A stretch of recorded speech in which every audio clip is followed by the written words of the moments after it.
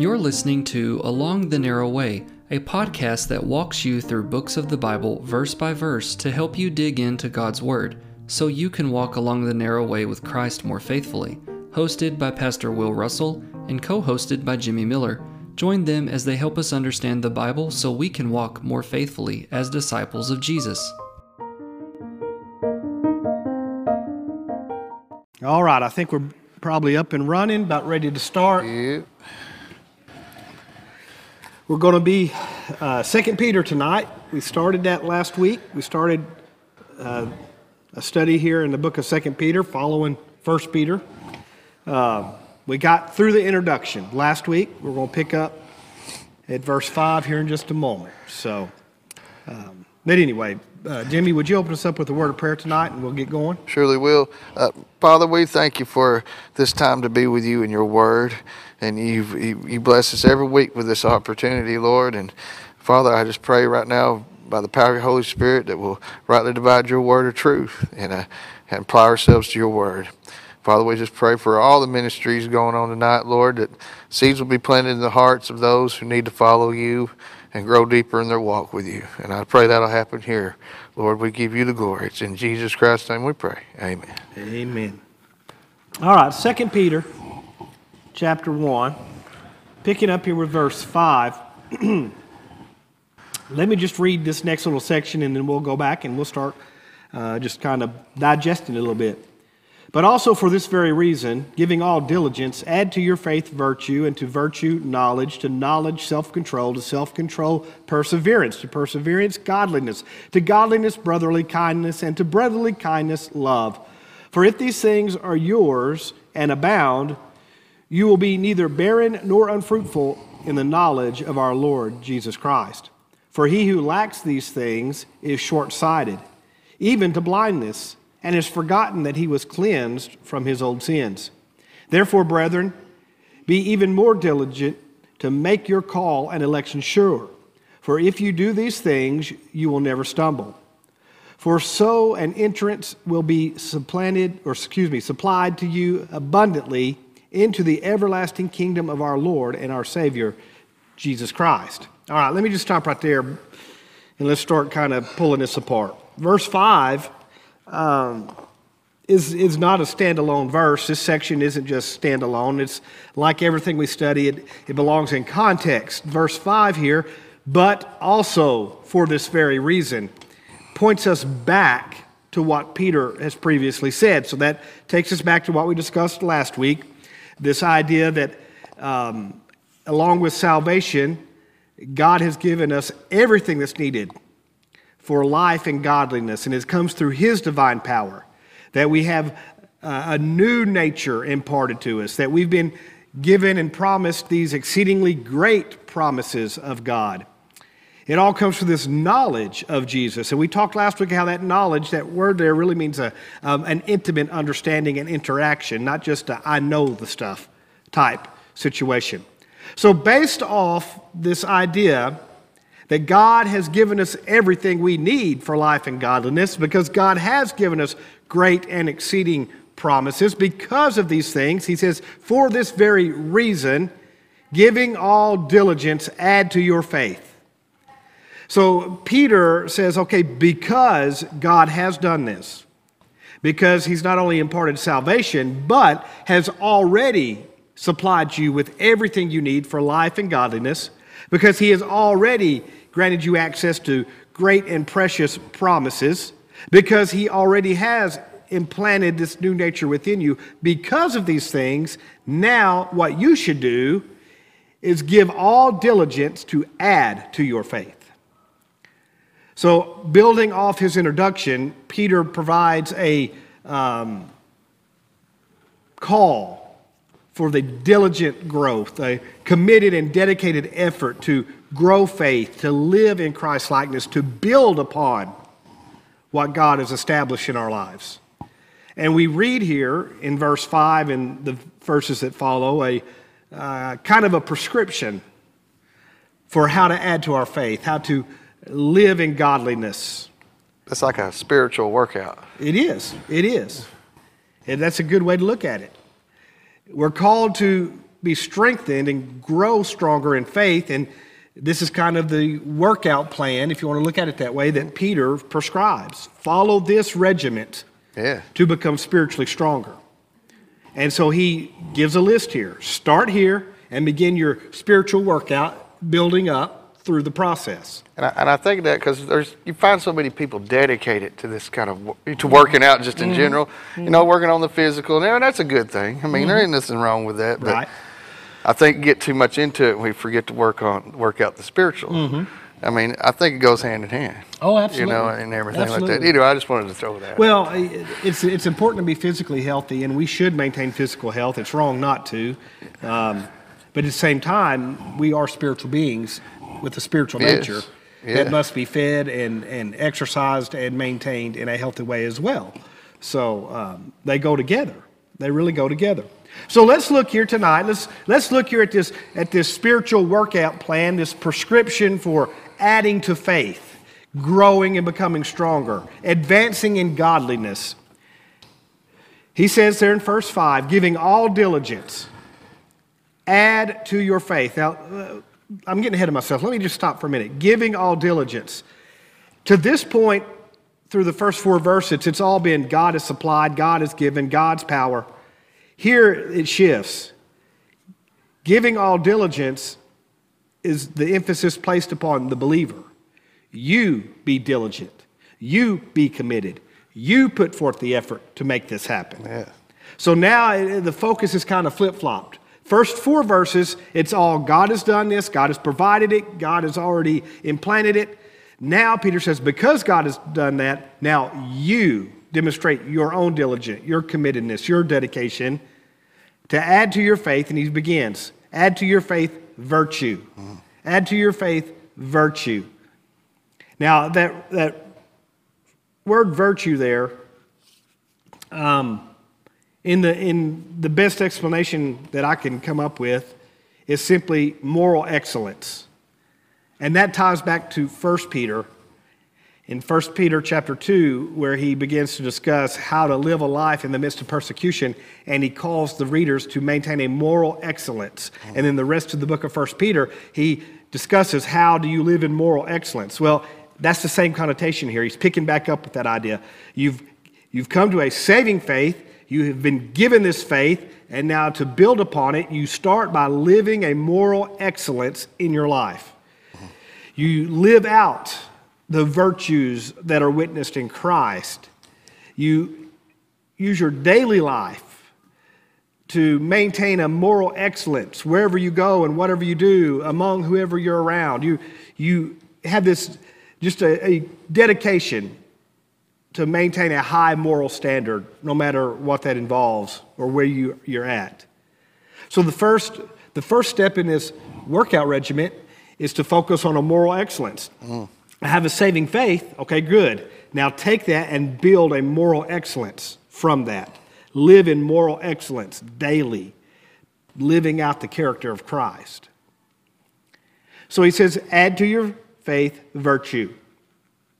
Then he says, to virtue, knowledge. To your virtue, add knowledge. This word knowledge here refers to just the divine truth. It's a call to grow in divine truth. You've come to a saving faith. You begin to walk in a moral excellence. And to move from that now, you must go deeper into the knowledge of the truth. You must grow in the divine truth. So this is a call to know the truth of God, but not just know it, but to apply it. So I'm trying to live in moral excellence, but in that process now, I have to go deeper in the truth of God's Word, gleaning the knowledge so that I can apply the knowledge.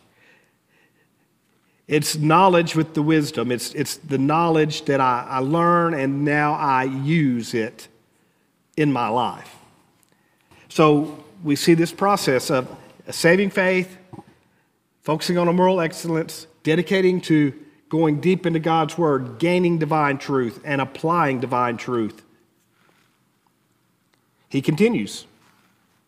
To knowledge, add self-control. To knowledge, add self-control. This is simply that self-discipline that you read about Paul speaking of. Paul speaks of a self-discipline to the point of beating your body into submission. That's the connotation here. That pumble. That's what he used to. You pumble myself. That's right. That's right.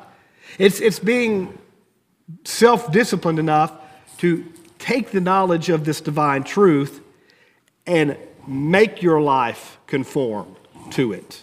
Would you say that's growing spiritually mature? Oh, getting yeah. off the milk and getting onto That's the meat right. to be, self-controlled. That's right. That's right. You know. It's willing to be limited in expressions of the flesh and the natural person, to be willingly and purposefully limit that so that the truth of God, the character of Christ, can fully be lived out and experienced. Amen. You know, it's the same connotation. This self-control phrase here, it's the exact connotation that's applied to athletes who will discipline themselves to a workout regimen, to a dietary regimen, to limit themselves, to sacrifice certain things they would like to do, getting involved in certain things that would detract from their training. It's this idea of the athlete who is totally dedicated on the purpose of winning the prize. And so they're fully dedicated to training and eating and limiting distractions so that they can be totally dedicated. That's really the connotation of this phrase self-control, is to have that kind of self-discipline. It's the self-discipline that drives you to not allow distractions, but to allow you to focus on this divine truth. You've come to a saving faith. You're living in moral excellence. You're going deeper in divine truth. And then you develop this self-discipline that says, I won't let anything distract me from that truth. I won't let anything limit my opportunity to pursue that which I'm called to do. I will run the race to win. And so that's the connotation here when Peter says be self-controlled. It's not so much the self-control of, I have self-control not to take that money, it's not mine, as much as it is a total life discipline. Yeah. A total life discipline. And he continues on. He says, to self-control, add perseverance. To self-control, add perseverance. This is in verse 6. To self-control, add perseverance. Now, here we run into just a tad difficulty in the translation, and I didn't look this up. I usually do in a couple of different versions, and I didn't do that today. Jimmy, does your Bible in verse 6 say perseverance there? And steadfastness. Steadfastness, okay, good. Steadfastness. The original Greek phrase there is one of those Greek phrases that does not translate well straight into English. There's not one single English word that, that's what that means. And so you end up with various interpretations like perseverance or steadfastness. I looked up the meaning, here where the word perseverance is used, the steadfastness is used, in the Greek, the form of the phrase has multiple meanings. It could mean showing patience and enduring while you do right. It could mean to resist temptation. It can mean to endure in the midst of trials. It can mean to remain strong in the face of difficulty. So I really think that's probably all mixed together in one big mixing bowl what Peter intends here. When I come to a saving faith that I build upon with moral excellence, that I build upon with this in-depth pursuit of divine truth that I apply to my life, that leads to a self-discipline of life, what that brings to me is this ability to patiently endure while I seek to live godly, even in the face of temptation or trials. I'm strong even in the face of difficulty. I'm persevering. I'm steadfast. I'm not movable in this pursuit. I will persevere. I will persevere. There's a fella, he's not a theologian. In fact, he's a retired carpenter that has a fishing channel that I watch. But his phrase that he uses is, I will endeavor to persevere. I will endeavor to persevere. That's what Peter's saying here. When it comes to living out faith with moral excellence, building upon the divine truth you've gained, having a self-discipline in your life, that brings you to the point where you endeavor to persevere. It doesn't matter what life brings upon you. We practice perseverance. We live in godliness. We're faithful in living in Christ, for Christ. Regardless of what life brings at us or does to us, no matter what we face, we're going to be steadfast, immovable, always abounding in the work of the Lord. That's how Paul phrased it. And so basically, we're unmovable, steadfast, persevering, because we're self-disciplined based on the divine truth we're living in that comes from the moral excellence we've established in the saving faith we started with. So we're progressing. Amen. We're progressing. And I think, by the way, perseverance is possible for the believer because we persevere while trusting in these exceedingly great and precious promises that Peter mentions earlier there in verse 4. I can endure hardship in my pursuit of Christ's likeness because I can continue to look forward to, trust in these exceedingly great and precious promises of God. Oh. So I'm not just enduring in the moment, but I'm enduring with a hopeful expectation of what God is doing and what God will do. But he continues. He continues here. He says, to perseverance, godliness. To perseverance, add godliness. Godly living. We talk about that a lot. Live in a godly fashion. Live in Christ's likeness. In the most literal sense, this phrase here means to live in a reverence for God. Mm-hmm. To live in reverence. To live so that life shows reverence. To demonstrate the deepest level of respect and esteem for God. It's moving our actions and our attitudes and our words to the point where all that we say or think or do is focused on honoring God. It's an entirety of life consumed with bringing honor and glory to God. Amen. That's what that phrase really means. So I'm going to persevere. I'm going to be steadfast in my pursuit of Christ and living for Him, but I'm going to mold that to channel every avenue of my life for the purpose of bringing honor to God. So that means the decisions I make within my home, the decisions I make with my kids or with my finances, the decisions I make on the job or with my neighbor, the decisions I make in any form or fashion, all are made with the first and foremost thought, how can I honor God in this? The things I say, those words, move through a filter of what will be honoring to God. The thoughts I dwell upon, I take captive unto Christ, so that the thoughts I dwell upon are thoughts that will bring honor unto God. That's the idea here. To have a totality of existence that is consumed with bringing honor to God. So, we start with a saving faith that we will build upon with this pursuit of moral excellence, living out the character of Christ that is advanced as we gain deep knowledge of divine truth and apply it. Then we move on and we seek self-control, a self-discipline that comes from that knowledge, that we live out in that knowledge. And with that self-discipline, we have this perseverance, this endurance, this steadfastness that leads us to a godliness, a life of reverence where we have a totality of existence to bring honor to God. He continues, though. This begins verse 7. To godliness, brotherly kindness. To godliness, add brotherly kindness. And that just simply means a genuine concern for others. Have a genuine concern for other people.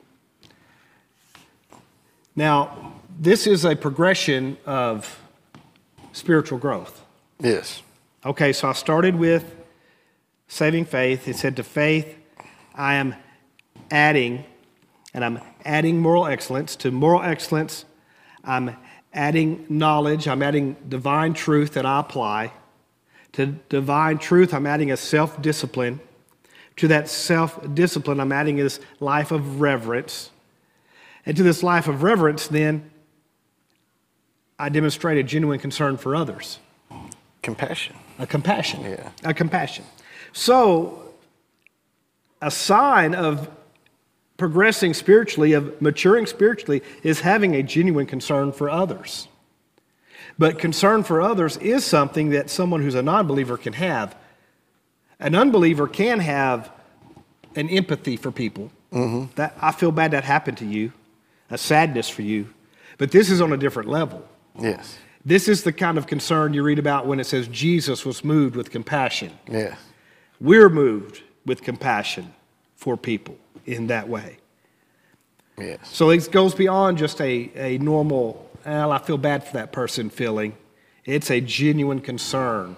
Yes. A true concern that's linked to this next thing, because it doesn't stop there. It says to brotherly kindness, love. You add love. Yeah. So from this genuine concern, it culminates in a genuine love. And this is the surest expression of faith, when we can express love.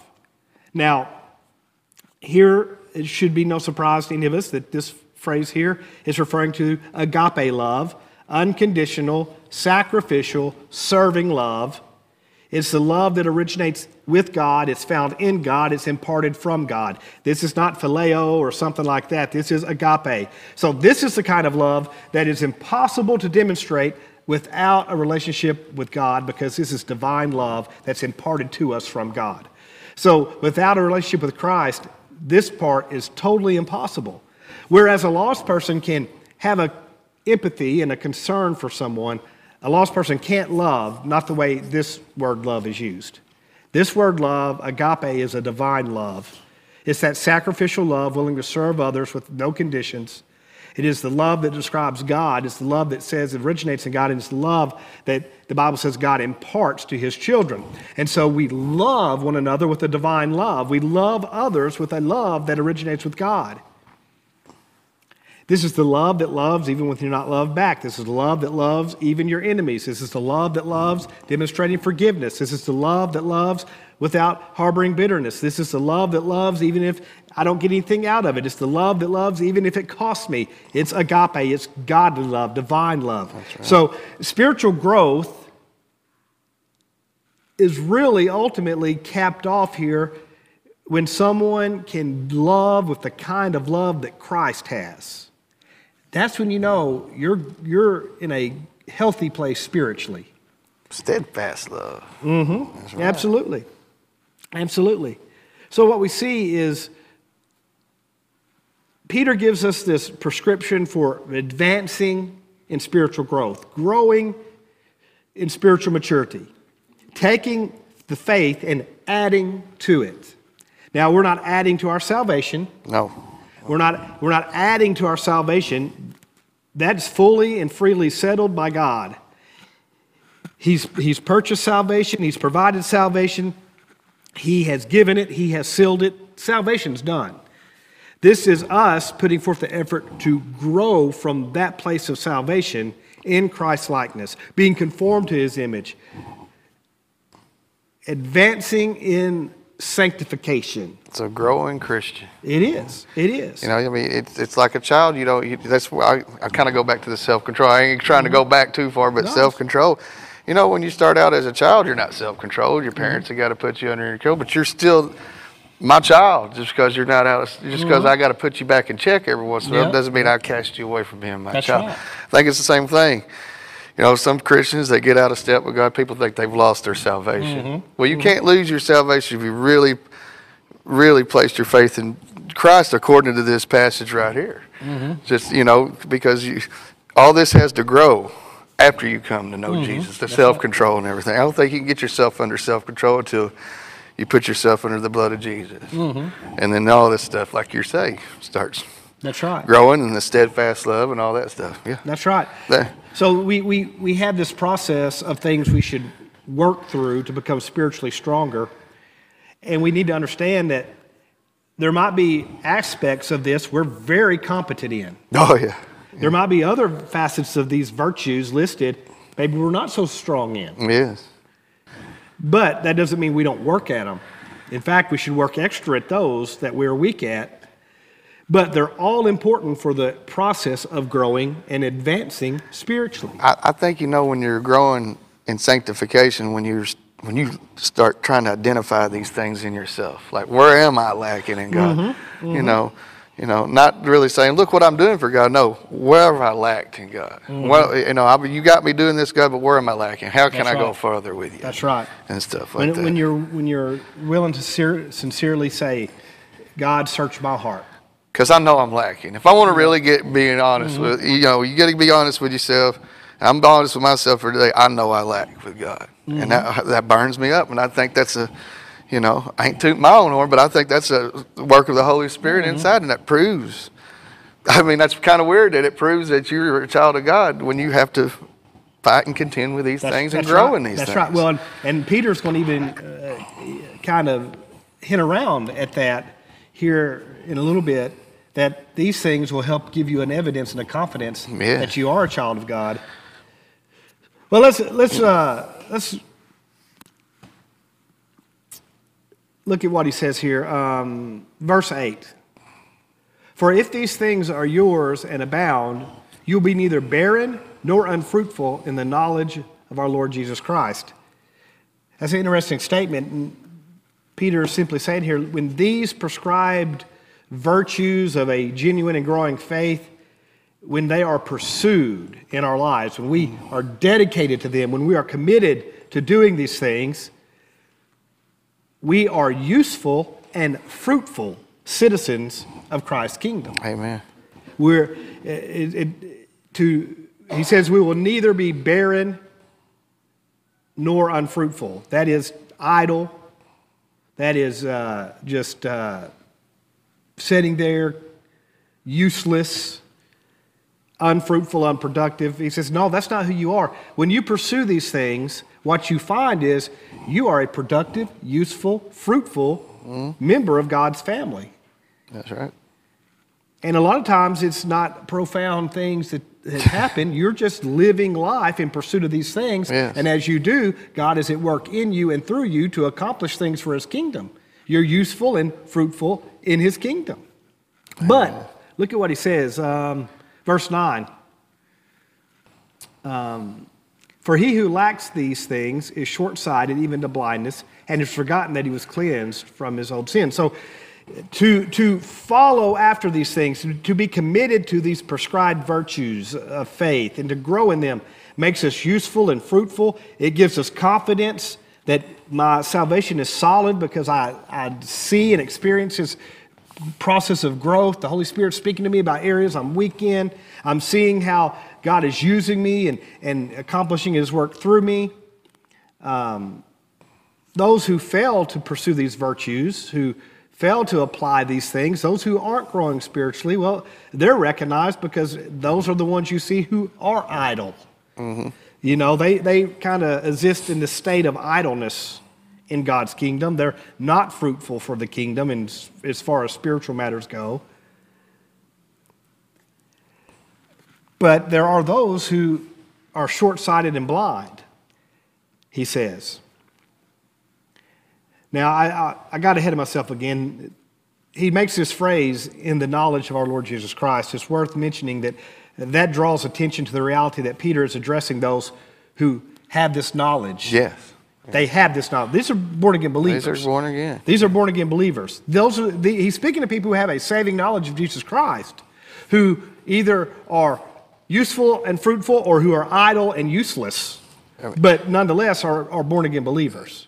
You know, it's making your election sure, just like it says in it. You know, you can get off track, and this happened to me, that you can think that you've lost your salvation. You can think that you can forget that you were cleansed from sins. You can get that dark as a Christian, especially if you start out young and you don't get rooted in to knowing how to grow in virtue. Let's just say it like that. I really think that's what that alludes to there. Yes. I think these verse 9. But I will say this. If you really come to know the Lord as your Savior, He's going to bring you back. Yeah. And you're going to start realizing these things. Well, I really think that's what he's referring to, Jimmy, when he speaks of here being short-sighted and blind. Yes. and that's being short-sighted and blind to one's own spiritual health. Being stationary in the spiritual life, well, that doesn't really exist. That's a misnomer. You're not stationary in your spiritual health. No. You either grow and advance or you slide backwards in your spiritual health. You can't just be stationary when it comes to spiritual health. You're either growing and progressing or you're backsliding and slipping.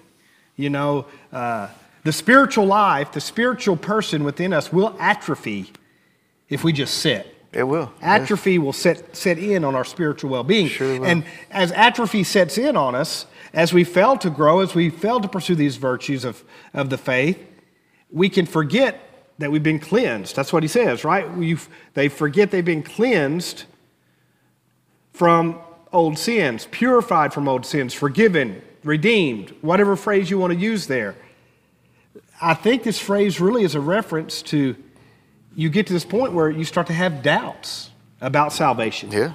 You lack confidence in salvation because you don't sit idle spiritually. If you're not progressing, you're going backwards. And you can get to the point you described, Jimmy, where you have doubts. Yes. You begin to wonder, am I really saved? I mean, well, that's what sin does. It just robs you of your peace and joy and just replaces it with doubt and uncertainty. That's right. That's right. So you had these entanglements of all the old sin, and you've been forgiven and you've been redeemed, but now you feel condemned under things, and you bear guilt that's not yours to bear, and you just have questions and concerns. You have the kind of this shroud of darkness, this fog around you. Why? Because Peter says you have failed. He who lacks these things, you have failed to progress in these things to make yourself spiritually stronger, to grow spiritually. Now, I think some people may have doubts sometimes because they're legitimate. So I don't want to cause someone to say, well, I'm having these doubts and I'm not saved. Must be I'm just not growing. I'm not doing enough. No, it could be you're not saved. It could be. So that's the point where you need to invest some serious prayer and ask God to examine your heart and help you to see clearly. Were you genuinely saved at some point and have slidden backwards to this place that's brought you to doubt? Or were you never genuinely saved? And then find you a good Bible preaching pastor and ask him some questions. That's what I say. Find someone to talk to. Find or me, or anybody. Hey, we're here. Someone you know is competent in God's word, and ask them to visit with you. Verse 10. Let's keep going here. This verse, we need to finish this section anyway. Verse 10. Therefore, brethren, be even more diligent to make your call and election sure, for if you do these things, you will never stumble. For so an entrance will be supplied to you abundantly into the everlasting kingdom of our Lord and Savior, Jesus Christ. Because we abound in Christ-like virtues, being fruitful, there's positive outcomes. Now, the flip side of that is you atrophy, you become spiritually useful, or useless, excuse me. But rather than that, we're going to take that off the table. We're not going to even talk about the spiritual atrophy because that's not where we're at. That's not who we are. Verse 10 says, therefore, be even more diligent. Okay, because of these Christ-like virtues you can pursue and grow in, be fruitful in, well, be even more diligent. Be even more eager to be dedicated to proving your salvation and the joy of the blessings of the new life you've been called into. That's why he says, be even more diligent to make your call and election sure. That's not working for salvation there. It's showing your salvation is genuine because you're pursuing these Christ-like virtues and you're living in them. You're fruitful because of them. Yes, amen. And when we do that, we have a confidence. We have a confidence that we are God's elect. We are children of God, redeemed by faith in Christ. Amen. We're one of His. Amen. We abide in the confidence of God because we have placed ourselves in a spiritually healthy position before God to experience the confidence that He wants us to have, to live in the joy of our salvation. It takes a while to work through sin sometimes. Oh, you yeah. know? I mean, oh, yeah. If it didn't take a while to work through sin, the flood would have been enough. But it wasn't. We had to have Jesus come on down. You know? That's right. You know? Well, these virtues we've read these things that Peter's listed, the ultimate, I guess, fruit of these things for us in our lives, beyond growing spiritually strong and mature, is providing tangible evidence that we are indeed saved, that we are children of God, and there's an assurance there.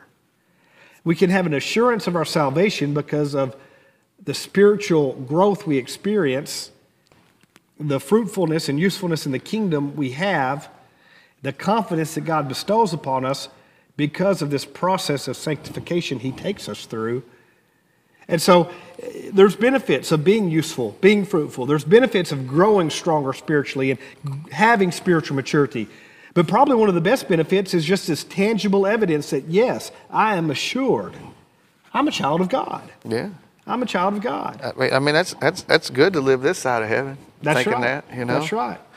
That's You know, right. you don't want to go through worried about, oh, what's the Lord going to say to me when I get to the gates? You know, well, He's, you know, That's right. You better deal with it now.